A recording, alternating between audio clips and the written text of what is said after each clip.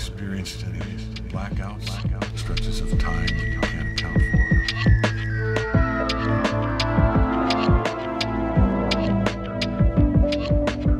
I roam for eternity, saint of the dead.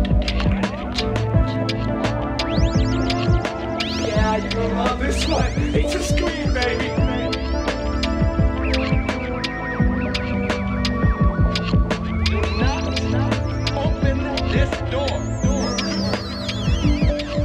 What's the matter with you people? I was joking! Don't you know it's a joke when you hear one? Welcome back, everybody, to another episode of Captain's Log. This is your co-captain speaking, Jose Valle Jr., joined by my brave and bold co-captain, Mason D. Schrader. Welcome back, Mason. Hello. The D stands for danger. Yeah, it does, actually. That's, Yeah. Mm-hmm. Sorry, I'm going to let the pod dog out. That's already. my stomach. Well, anyway, Mason, I haven't spoken to you since last year. But anyway, how were the holidays? They're all right. They were good. I mean, you know. Because for the listeners, we recorded our creepypasta right before Christmas, I believe. Yeah. Right? Like a couple days beforehand. Right. And I listened to it, and yeah, I was pretty sick. I was pretty sick in that episode. You were sick. Yeah, man. But it was, if you haven't listened to it, go give it a listen, because I think that is some of the hardest I have laughed recently. Yeah. Because we had good. the resurgence of a very bad creepypasta which had shown up before. Make you want to reach over to the bottle of Jack on your nightstand. Yeah, and ever since, I now keep a bottle of Jack on my nightstand, just to remember. Well, I mean, you know? Yeah. Yeah. Well, and to forget. Right. Yeah. I feel the empty space next to me. You know? Yeah. I remember. Yeah. I remember what I forgot. Right. Well, anyway, I hope you had a fantastic time with your family, Mason, because Yeah. today's episode is sure to make you want to tell your loved ones how much you care for them. Because today, Mason, we're taking a look at the very tragic tale of the Robison family murders. And that's not a typo. That was their last name. And I can't tell you how often I wrote Robinson, and I had to change it because it's I just read it as Robinson. I think it's Robison instead of Robinson. You know what I mean? I just read it as Robinson and assumed that some sort of like robot, space age robot was gonna murder him. Is that a reference anybody gets? The Robinsons they made a cartoon when I was a kid, like a movie, but I don't think anyone watched it. Meet the Robinsons? Yeah. Yeah, that's my favorite Disney movie. Is it really? Yeah. The Like kid's like a little genius, like right? Disney animation? Yeah, Cornelius. They got like robots and there's it's like so a T-Rex. Yeah. Yeah, okay. Well, that The was time traveling one. Yeah, and the bowler so hat. they got killed by a robot. And Yeah. Haha. No. All right, fuck you, Jose. Let's read this fucking story. Jesus anyway. Christ. So the Robison family murders were a family of 6 who were murdered in cold blood while vacationing in their summer home, whose case has officially never been solved and remains open to this day. So, pack your swim trunks, Mason, and your sunscreen, because we're taking a trip to the lake house. Oh, well, it's cold in the Midwest right now, so if it's a Midwest lake, you don't want to bring swim trunks, you want to bring like a lot of layers. But we're also traveling back in time to when it was summer, so. Oh, hell yeah. Yeah. So, let's punch it. 'Cause we were trying different things, and we were smoking funny things, making love out by the beach to our favorite song.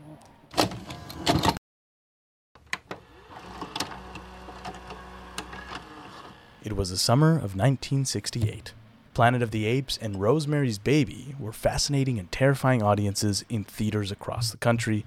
Let's not forget Roman Polanski is a pedophile. I just had this discussion last night with some friends. I just feel like too many people forget that.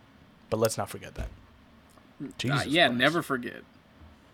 Dr. Martin Luther King Jr. and Robert F. Kennedy were assassinated, and Richard Nixon was elected the 37th President of the United States of America. Yeah, all had really good lasting effects on the state of our country, too. Yeah. Yep.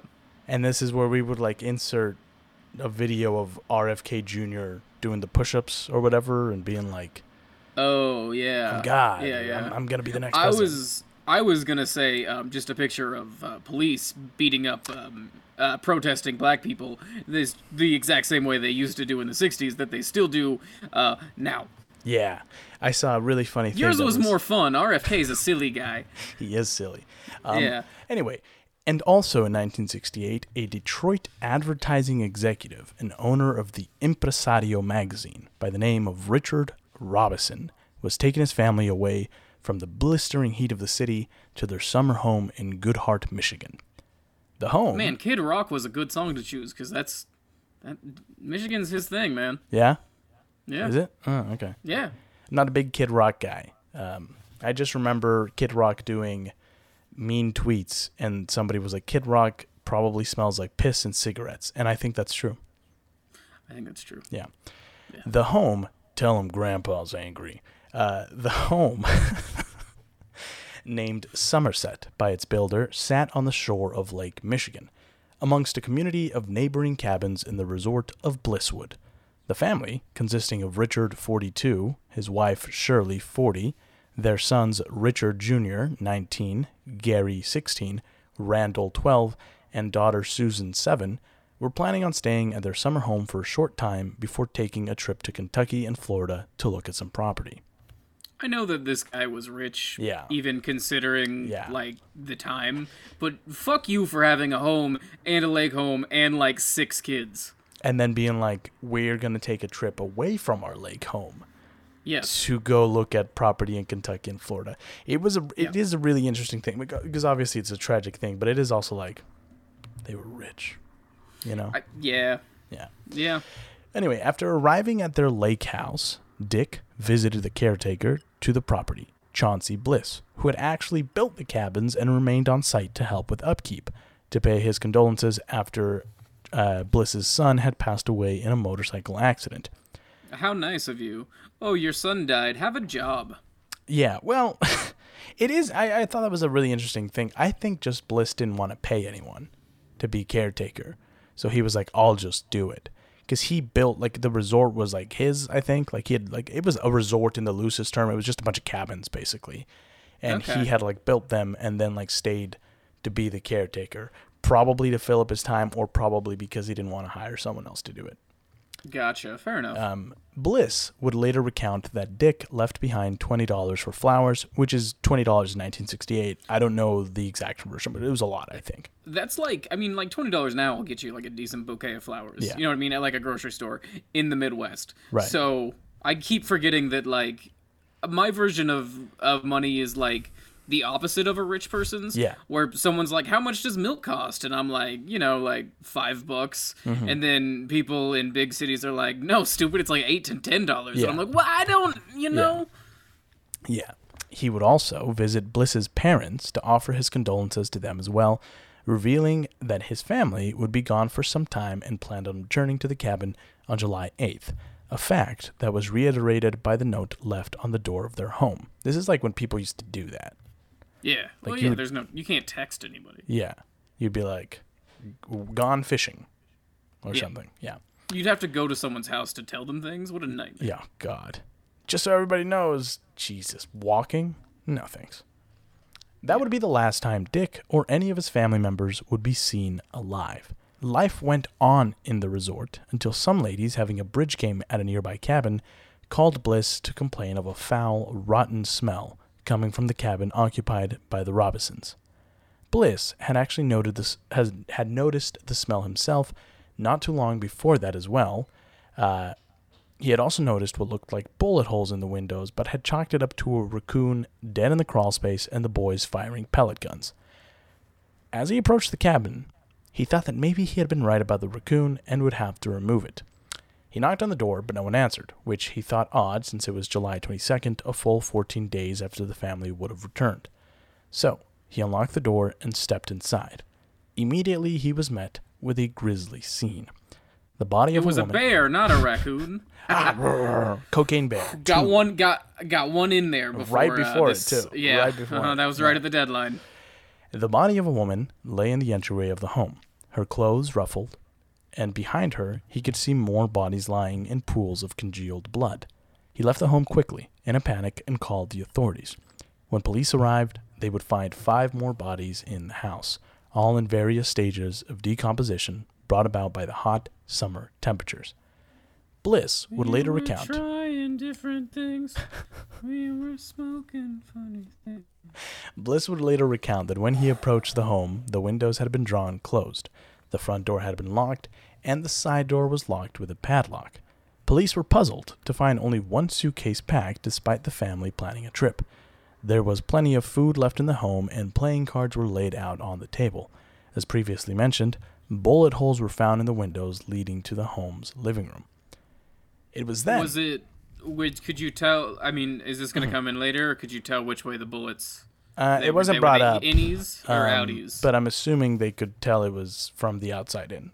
But it wasn't brought up. Okay. That's what it was, is it was that's from the outside in. Okay.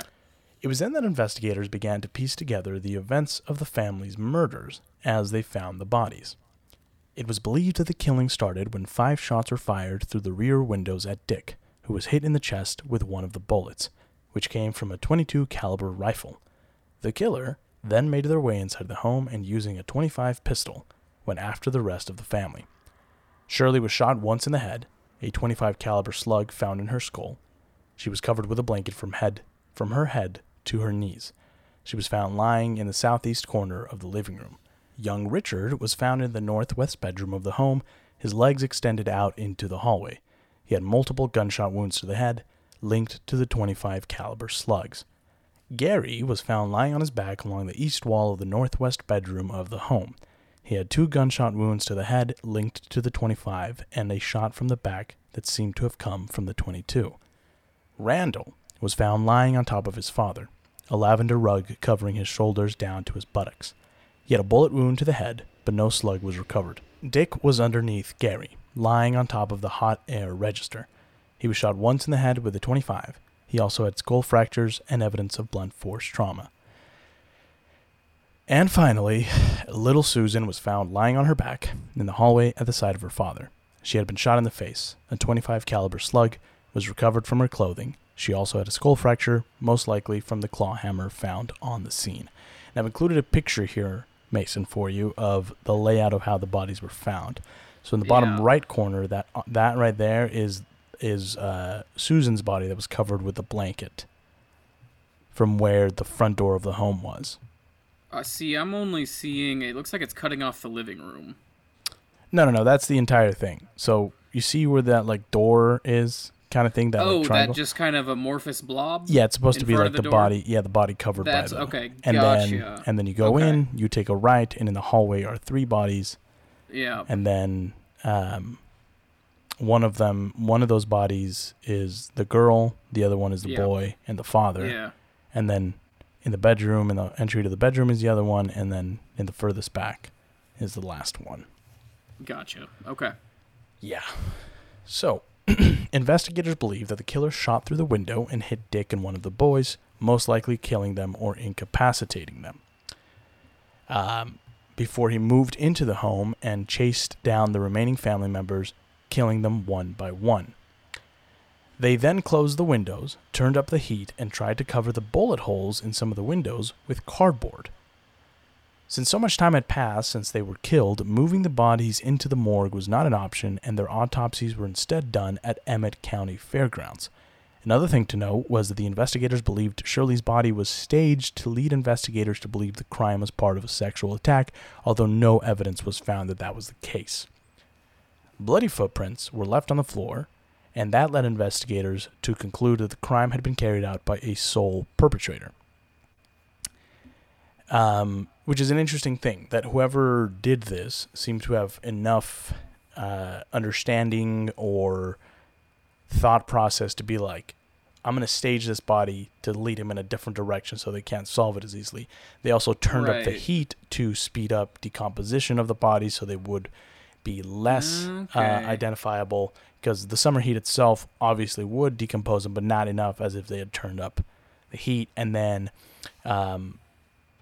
Bliss actually found the front door locked and a side door locked with a padlock as well.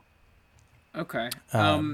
Just for my own revisiting here, he was an advertising executive in Detroit for his own company. Right. And then he also had a magazine called Impresario, which I don't know what the magazine was about. I'm assuming it was something to do with like entrepreneurship, business kind of stuff. Is that Italian, I assume? It seems like it. It seems like it's Italian or, yeah. I mean, for me, it seemed like it was Italian or Spanish, but if you don't, I mean, you know Spanish, so it probably I think it is. It is Italian. So this was a mob hit. Open and shut case. It was a magazine for the arts and leisure. Mob hit. He was laundering money for the Italian mob. Damn it. You read the story. Nope. I'm just that smart. Well, investigators believe the primary target of the killing had been Dick, so they got to work determining... Sorry. Yeah, I know. I was like, I'm actually surprised at myself that I haven't laughed yet. But he was referred to as Dick in all the research, and also it distinguishes him from Richard, who had the same name as him, the son. Right. Yes. Dick and Dick Jr. Yeah. Dick and Dick Jr., for sure. Investigators believe the primary target of the killing had been Dick, so they got to work determining who would want to harm Richard Robison. As they investigated Dick's personal and business life, they came across an interesting find. While Dick was in good heart, he had left his business in the hands of 30-year-old Joseph Scolaro III, an employee. Sounds Italian. It was. An employee. I'm going to go ahead and make a quick disclaimer to all the audience. I know that not all Italian people are mob members. Well, that's not what we were saying before we started recording. I don't... Look, I'm going to make jokes about Italian people. That's all. And I'm sorry. But, I don't know. Now I feel like I shouldn't. We'll see how it rolls. I don't know what I'm going to do. Well, anyway, Joseph Scolaro III was an employee who investigators discovered was embezzling money from the business. The amount that he had embezzled was $60,000 at the time, which would be closer to $140,358 by today's money. Damn. And it seems that Dick had discovered Joseph's dirty little secret after having a conversation with his banker the morning of his murder and finding out that he was missing a lot of money. He then called his office and demanded to speak with Joseph. This would all be recounted by a receptionist who said that after some shouting took place, Joseph hung up the phone and left the Southfield office around 10:30 a.m., not being seen again until around 11 p.m. when he finally returned home with no explanation to his wife about his whereabouts that day. Now, Jose, you said this case was unsolved. And I'll get to that. But this seems... pretty solid. And we're going to get into that. He was the murderer. And we're going to get into that.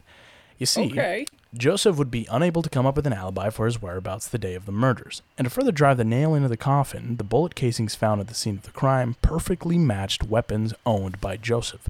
Now, Jose, you said that this is unsolved, but it really seems pretty goddamn clear that we know who killed this family. If you listened, I said officially unsolved, which I will explain. You semantical bastard. Joseph would be so he was unable to come up with an alibi. I also forgot to mention this because, they're iffy, but he took 3 lie detector tests and he failed 2 and one of them was inconclusive. But polygraph tests are wishy-washy. So same thing with handwriting experts, Right. As records indicated that he had purchased 2 .25 caliber Beretta automatic pistols and 2 uncommon Armalite AR-7 rifles, though he claimed to police he had given one of the pistols to Dick and sold both rifles. But investigators were tipped off about a private shooting range owned by Joseph's father-in-law, where they discovered AR-7 shell casings that perfectly matched those found at the scene of the crime. I understand that technically all of this evidence is still circumstantial, but goddamn are those some real suspicious circumstances. Yeah.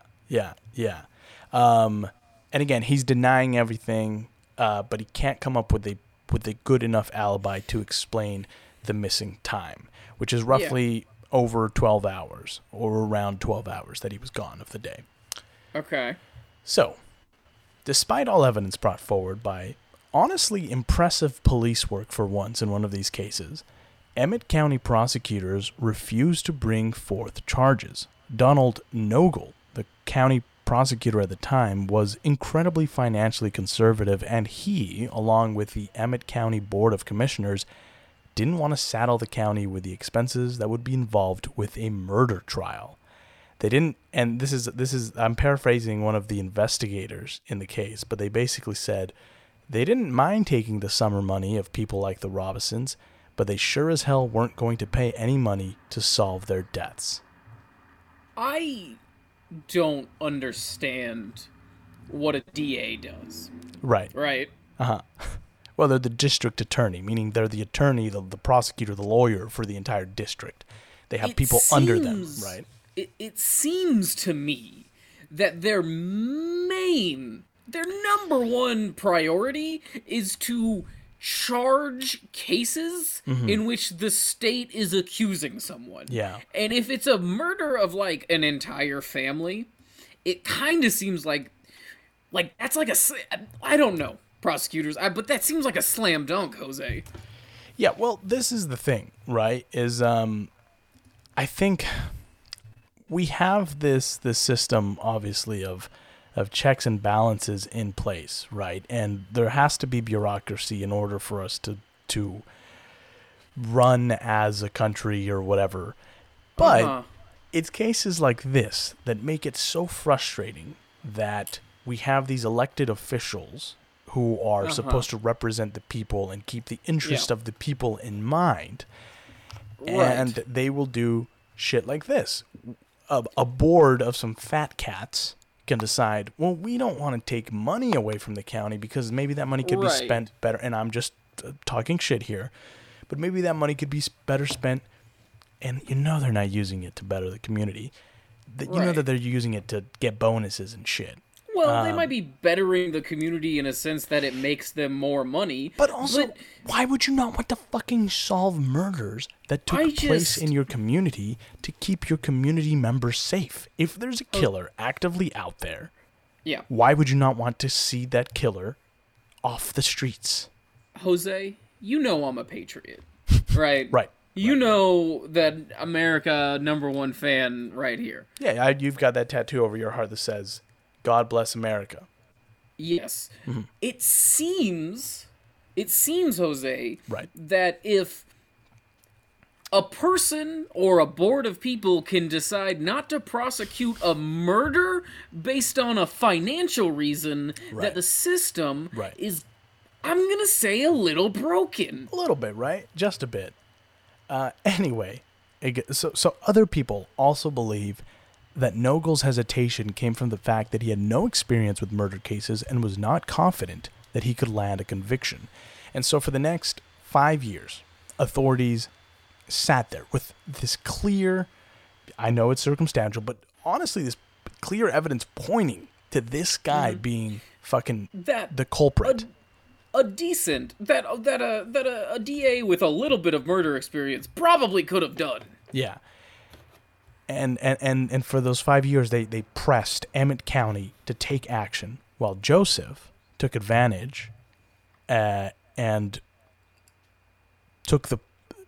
went to the press and controlled the narrative of the story. And he basically acted as this man who was being wrongfully accused of this, and how he was shocked because they were his friends, and he was grieving while also being angry. And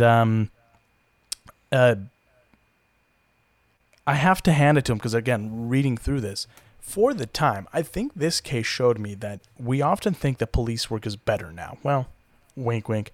We often think that investigative work is better now because of technology. But honestly, at the time, the forensics involved in this case was very, very well done. And I think it just shows that the only thing that's helped is technology, but like police work can be good, right? Like investigative work can be good regardless of the time. And so it was refreshing to like run across one of these murder cases where like it wasn't incompetent assholes, but it was like people actually trying to like bring someone to justice and solve a murder for once. But then it's always funny how it works is that like, oh, the police were doing good, But now it's the prosecutors who are fucking it up, right? Yeah. They were like, don't worry, it's our turn to be incompetent assholes. Yeah. You guys got this. But, Mason, good news. In 1972, a break came for investigators when Oakland County, the county in which Robison's business was based, decided to move forward with murder charges against Joseph because they actually had a very competent prosecutor who said, we got this guy, he killed them, let's get him. And so they moved to charge him with murder. Nothing can go wrong, America works! Well, somehow, mysteriously, Joseph caught wind of this and that these charges were America coming forward. Works! And he moved to throw a wrench in investigators' plans. By just confessing, and then we went to jail forever and he's in prison. Amazing podcast, Jose! Not quite. You see, in March of 1973, Joseph Scalaro III killed himself. But not because he got wind that he was going to trial for the murders? Yes. And again, investigators in the case are like, they don't understand. They really don't know. One of the lead investigators doesn't believe that anybody in his office would have tipped him off. So he's unsure how, but he somehow caught wind of this and he felt the pressure boiling, and he saw this as his only way out. And so he left a suicide note behind with a line referencing the Robison murders that read, P.S. I had nothing to do with the Robisons. I am a liar. A cheat and a phony, but I am not a killer. I am scared and sick. Yeah, you got me. I'm a fucking liar. I'm a fucking cheat. I'm a fucking phony. I take candy from babies. I punch old ladies. Yeah, I do all that. I'm a fucking scumbag, but I'm not a killer. It's interesting Except that one time I did kill them. It's interesting to be like, look, I didn't do any of this. Sure, I lie about things all the time. It's just the Tim Robinson thing of him being like, I'm not worried about it. I didn't do shit. Yeah.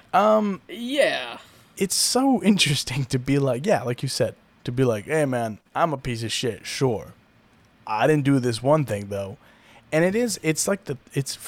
for me, it's always fascinating when criminals do this. Like, for instance, like with the Ted Bundy thing, right?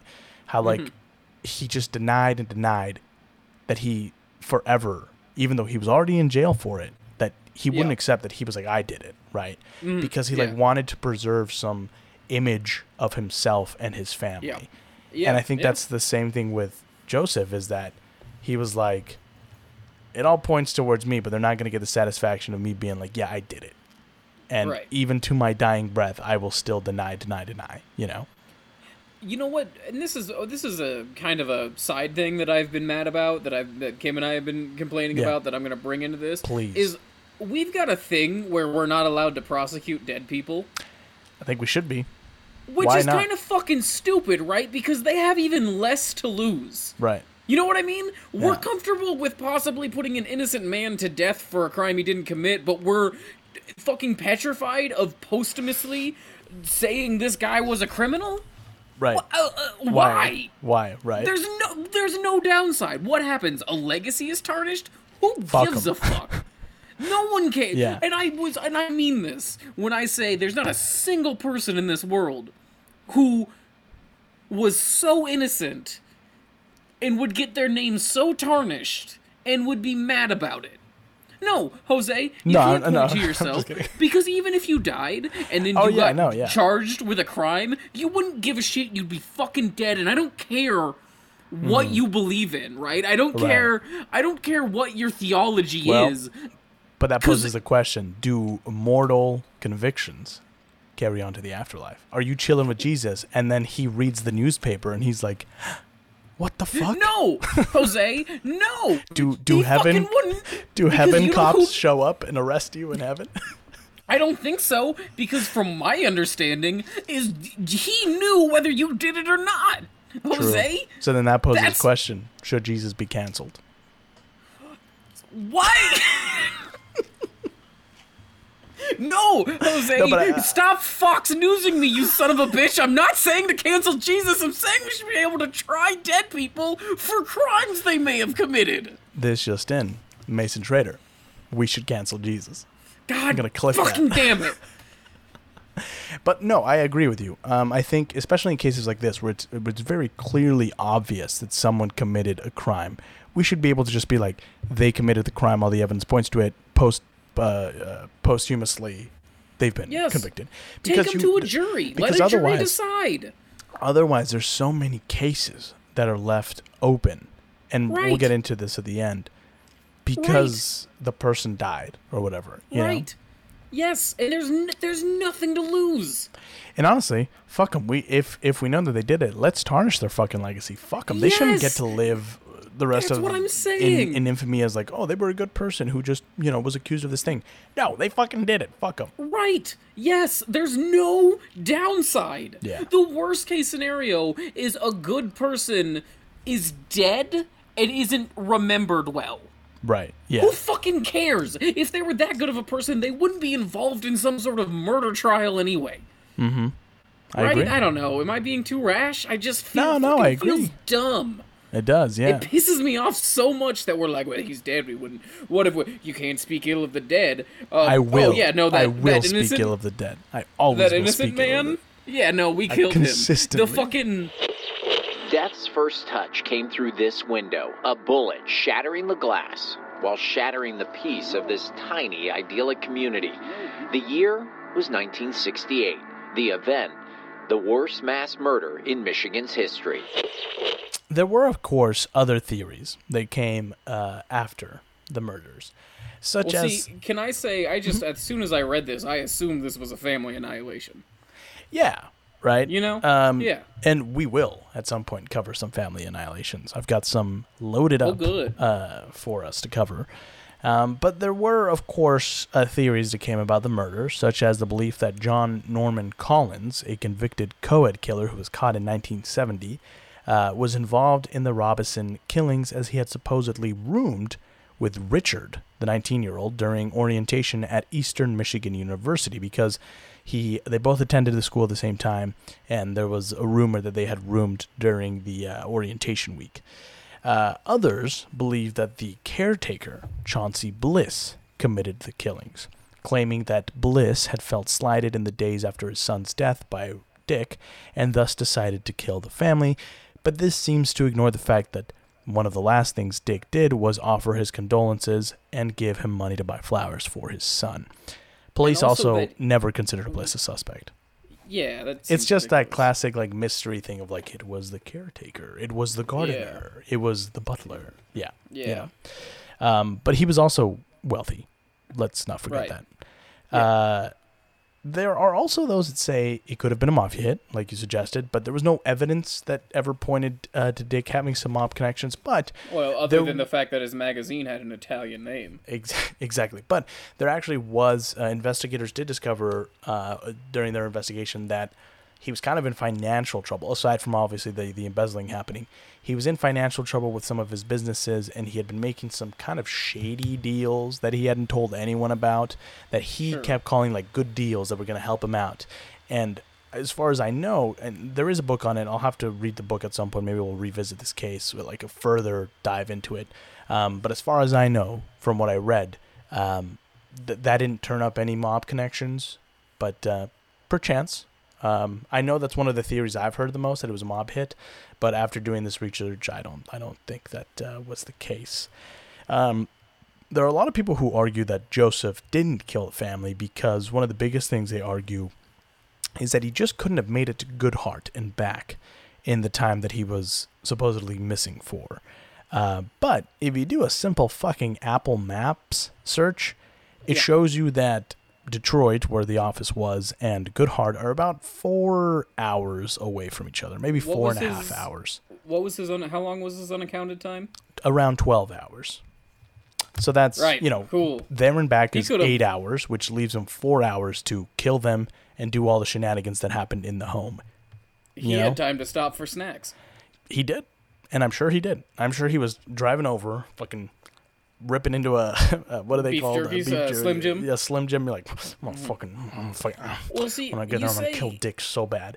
You say fueled by anger, but I don't think this is anger. This seems like fear.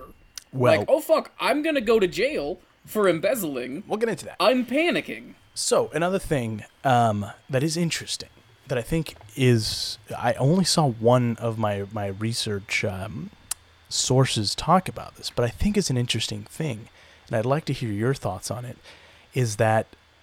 okay, it is Joseph, right? Mm-hmm. He went there to kill Dick because he had been slighted by him. He shot him through the window, and by all accounts, that first shot killed him. It seems like he only shot him in the head afterwards to be certain, or out of, spite. Mm-hmm. But why jump from one murder to 6 murders? That's that's a big leap. And that's one thing that this source talked about that I was like, yeah. And again, the investigators have their own explanation that we'll dive into, but I think that is an interesting topic of discussion of like, if you're the type of person who is already going to have the wherewithal to turn the heat up to help decomposition and try to cover your you know what to me it seems like, I don't know. Well, that's what I was going to say is, do you think it's an action of like I said, anger or fear, and then they decide to do it out of emotion, or is it a calculation thing of like, well, if I kill one, there's potential witnesses. I might which was something we've talked about, which is, again, I've always said is like, I know it's not cool to say, but like if you're gonna kill someone, you got to kill everyone around to like cover it up, right? To me, go ahead. Sorry. No, I was just gonna say, is it emotion or is it calculation that you think drove to do all 6 in? In my opinion, it's anxiety. Okay. So as a person with anxiety, right? Mm-hmm. As a person who's killed 6 people. No. No, I'm just kidding. And this is gonna take a weird route, but just stick with me, right? Okay. Is as a person with anxiety, when like something bad happens, I'm immediately like, I gotta make a fucking plan. You know what I mean? Yeah. Like, and it's not a plan like, I'll do one thing and this is over. It's like, no, I gotta think, I'm thinking about every possible scenario that branches out of this, right? Mm-hmm. To me, it makes sense that, like, oh fuck, this is really bad. I can't just kill him. If I just kill him, they're gonna find this evidence that he had this phone call and there was this, in the embezzling. It has to be more than that. If I kill the whole family, it's gonna look like it was some sort of crime of passion, right? Right. If I do all this stuff, it's gonna make things, and it is a crime of passion, but not of... What I was gonna say is there's a staging of the body, right? Like, right. To me, this is Shirley's body. It's a mixture of just pure panic, but not panic in the sense of just going wild. Panic in the sense of, I'm in trouble, I have to find a way to get out of this, and this is the best idea I can come up with. Right. I'm trying to think of a good example of, like, if you've ever sent like an email that you shouldn't have sent, or like you looped someone in that you shouldn't have, and then you just have to immediately start you do a thing where you're like, I'm fucked, I gotta do damage control. Yes, you know what I mean? 100%. It's send basically a text or that an email kind of or thing. Yeah, where it's like, shit, I just fucked up, I got caught fucking up. You don't just like, I'm gonna go apologize to this person, it's gonna be over. It's like, no, it's like, I gotta fucking do this to this person, I gotta talk to this person. Yeah. That's what it is to me, is fuck, I'm fucked up. The only way I'm getting out of this is if I kill Dick, but I can't just kill Dick, because if I kill Dick, they're gonna find out it was me, they're gonna trace it back to me. Right. I have to throw them off of my scent, and by that, I gotta kill his whole family. And if you're the type of person who's capable of like, I'm in a bad situation, I need to kill a person, what's 5 more people? And this is the thing. Right? Yeah. This is why I do think it's a bit of anger as well, is because you have to remember Dick was bludgeoned. After being shot in the head, he was also bludgeoned with a claw hammer that they found on the scene. Now, the little girl was also bludgeoned, but I think this is what happened. I think he kills the son who's on top of him, right? Mm-hmm. The little girl comes into the hall. She is scared, gets in the way. He shoots her in the face, and when he goes to whack Dick, she's there, so she gets whacked. And then moves her out of the way, whacks Dick. That's very that seems more plausible. My thought because was she's just the like, only one that got whacked. My thought was he after killing them all was like, I gotta make this look like it was like a psychopath, right? Yeah, did it. Yeah, and true. then like, also and then hit her once and was just like maybe hit Dick and then hit her once and was like, I don't. I know that's a weird thing to think about someone who's capable of this, but just him being like, this is, I don't like this. But also, she had the worst one because she was shot in the face. Nobody else was shot. Well, I think you're right in that she probably, like, either surprised him or, you know what I mean? I think that she probably did something that made him, what like, happened react. Is her and the other boy, their dad gets shot, he goes down, right?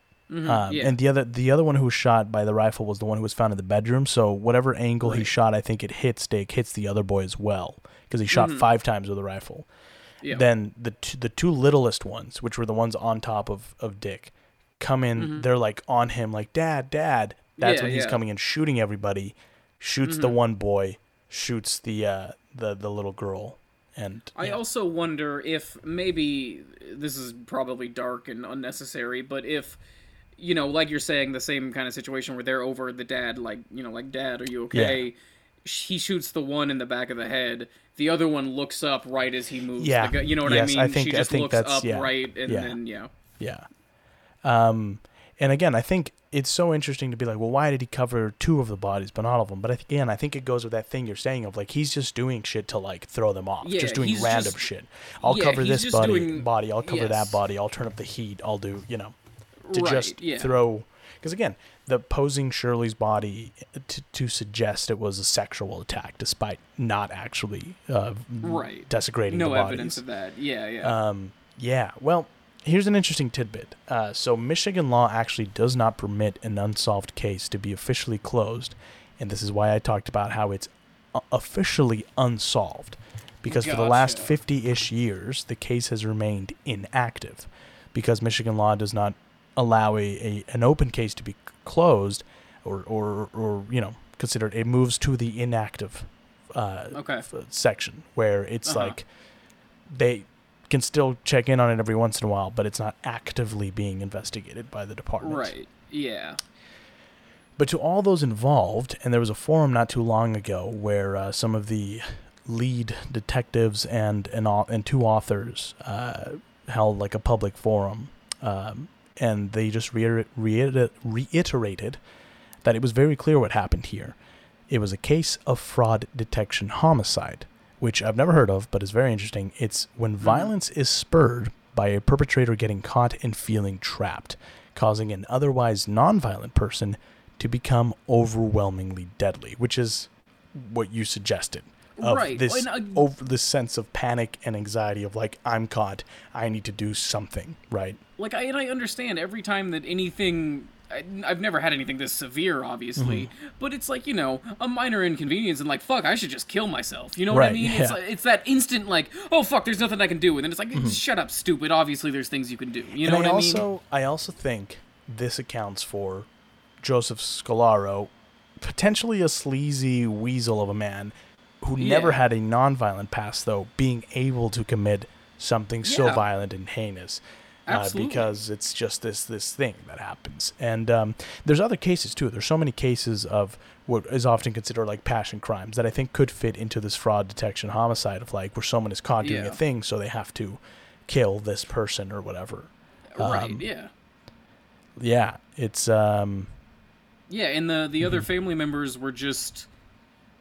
They were a part of it. They were collateral. You know what I mean? They were something there was a thing that needed to be done in order for him to get away with this. Yeah. And I think, obviously, him killing himself when the trial was moving forward is a pretty clear indicator that he was, like, again, a minor inconvenience. You know what I mean? He's like, fuck, well, there's no one I can kill to get out of this situation except for me. Right. You know what I mean? Well, yeah. See, to me, Mason, it's pretty clear what happened here. And I agree with investigators that Joseph Scalaro III stole from his employer, was caught, and in a state of panic and anger, drove to the summer home of the Robison family and killed them all in cold blood. Yep. Never tell your coworkers where you live. Yeah. That was another thing they said, is like, that's why they also believed it was him, because, like, the home was pretty deep within the woods, and it's like you would have had to have known where it was to be able to find it. And so the fact that he had been there multiple times before is what led investigators to be like, yeah, this guy did it because he would know how to get there. Right. But it is a very scary idea to just be chilling in the woods, which I love a good cabin trip, and then getting shot up. Yeah. For anyone who catches like someone else who's doing a crime, talk to a lawyer first. Yes. Before I was going to say, you attack I think them, the moral talk to a lawyer of the story is if you catch someone doing something bad, don't confront them. Go through the proper channels. It's better to let other people handle it than you yourself. It's easier to do that now than it was back then, but we also didn't have a podcast back then. True. Send a text to a buddy. Be like, hey man, just caught so-and-so doing this, kind of fucked up, gonna go talk to him about it. And then you at least have, at least you have that. It's like the thing where you're talking about in the creepypasta, like if you're gonna honk at someone on a country road late at night or whatever, call someone so that they, in case you die, you know? Yes. Yeah. Well, with that, Mason, we have reached the end of the show. Shall we wrap it up? If you like the show, make sure to leave a 5-star review, which you can do in-app on Apple Podcasts, Spotify, and any other podcast directory. We'd love it if you left us a 5-star review. You can support the show by going to patreon.com/captainslogcast and donate $1. Anything helps keep the lights on. You can also go over to TeePublic and shop our merch. Just click the link in the show notes. Remember, if you donate/support us, it all goes towards improving the show and perhaps allowing us to do this full time. Mason, where can our fine listeners find you? You can follow me on Instagram at Mason Schrader, or you can follow me on Instagram at MasonSHR and see all my art, and I would really appreciate it. And you can also find me on Blue Sky. Oh? At the new app. And you can find me at scuzzard.bluesky.social. Okay, what's Blue Sky? It's the guy that made Twitter. He made a new one. Oh, awesome. Well, everyone, you can find me on Instagram and Twitter at j.vai_junior, and the show on Twitter and Instagram and TikTok at Captain's Log Pod. You can also subscribe on YouTube to the show's official YouTube channel, Captain's Log. And if you can't get enough of me, you can listen to my other podcast with friend of the log, Max Benyon, called Max and Jose Have Something to Say. Yeah. Make sure to tell your friends and family about the show if you enjoy it, and if you'd like to share your opinion on this case, or have some insight to share, please do so by writing to captainslogcast@gmail.com or shoot us a DM on any of our social media platforms. You can also suggest episode topics, guests you'd like to have back, etc. Make sure to subscribe and download on Apple Podcasts, Spotify, and Google Play, and any other podcast directory. Thank you to Carlos Rivera for composing our show's theme. With that, everybody, we have reached the end of our show. We will see you next week for another installment of Thrills or Kills, where we take a look at a horror or true crime or just generally spooky film and have some good insights and laughs about it. I've been your co-captain Jose Valle Jr., joined by co-captain Mason Post Malone Schrader. And this has been Captain's Log. End of transmission.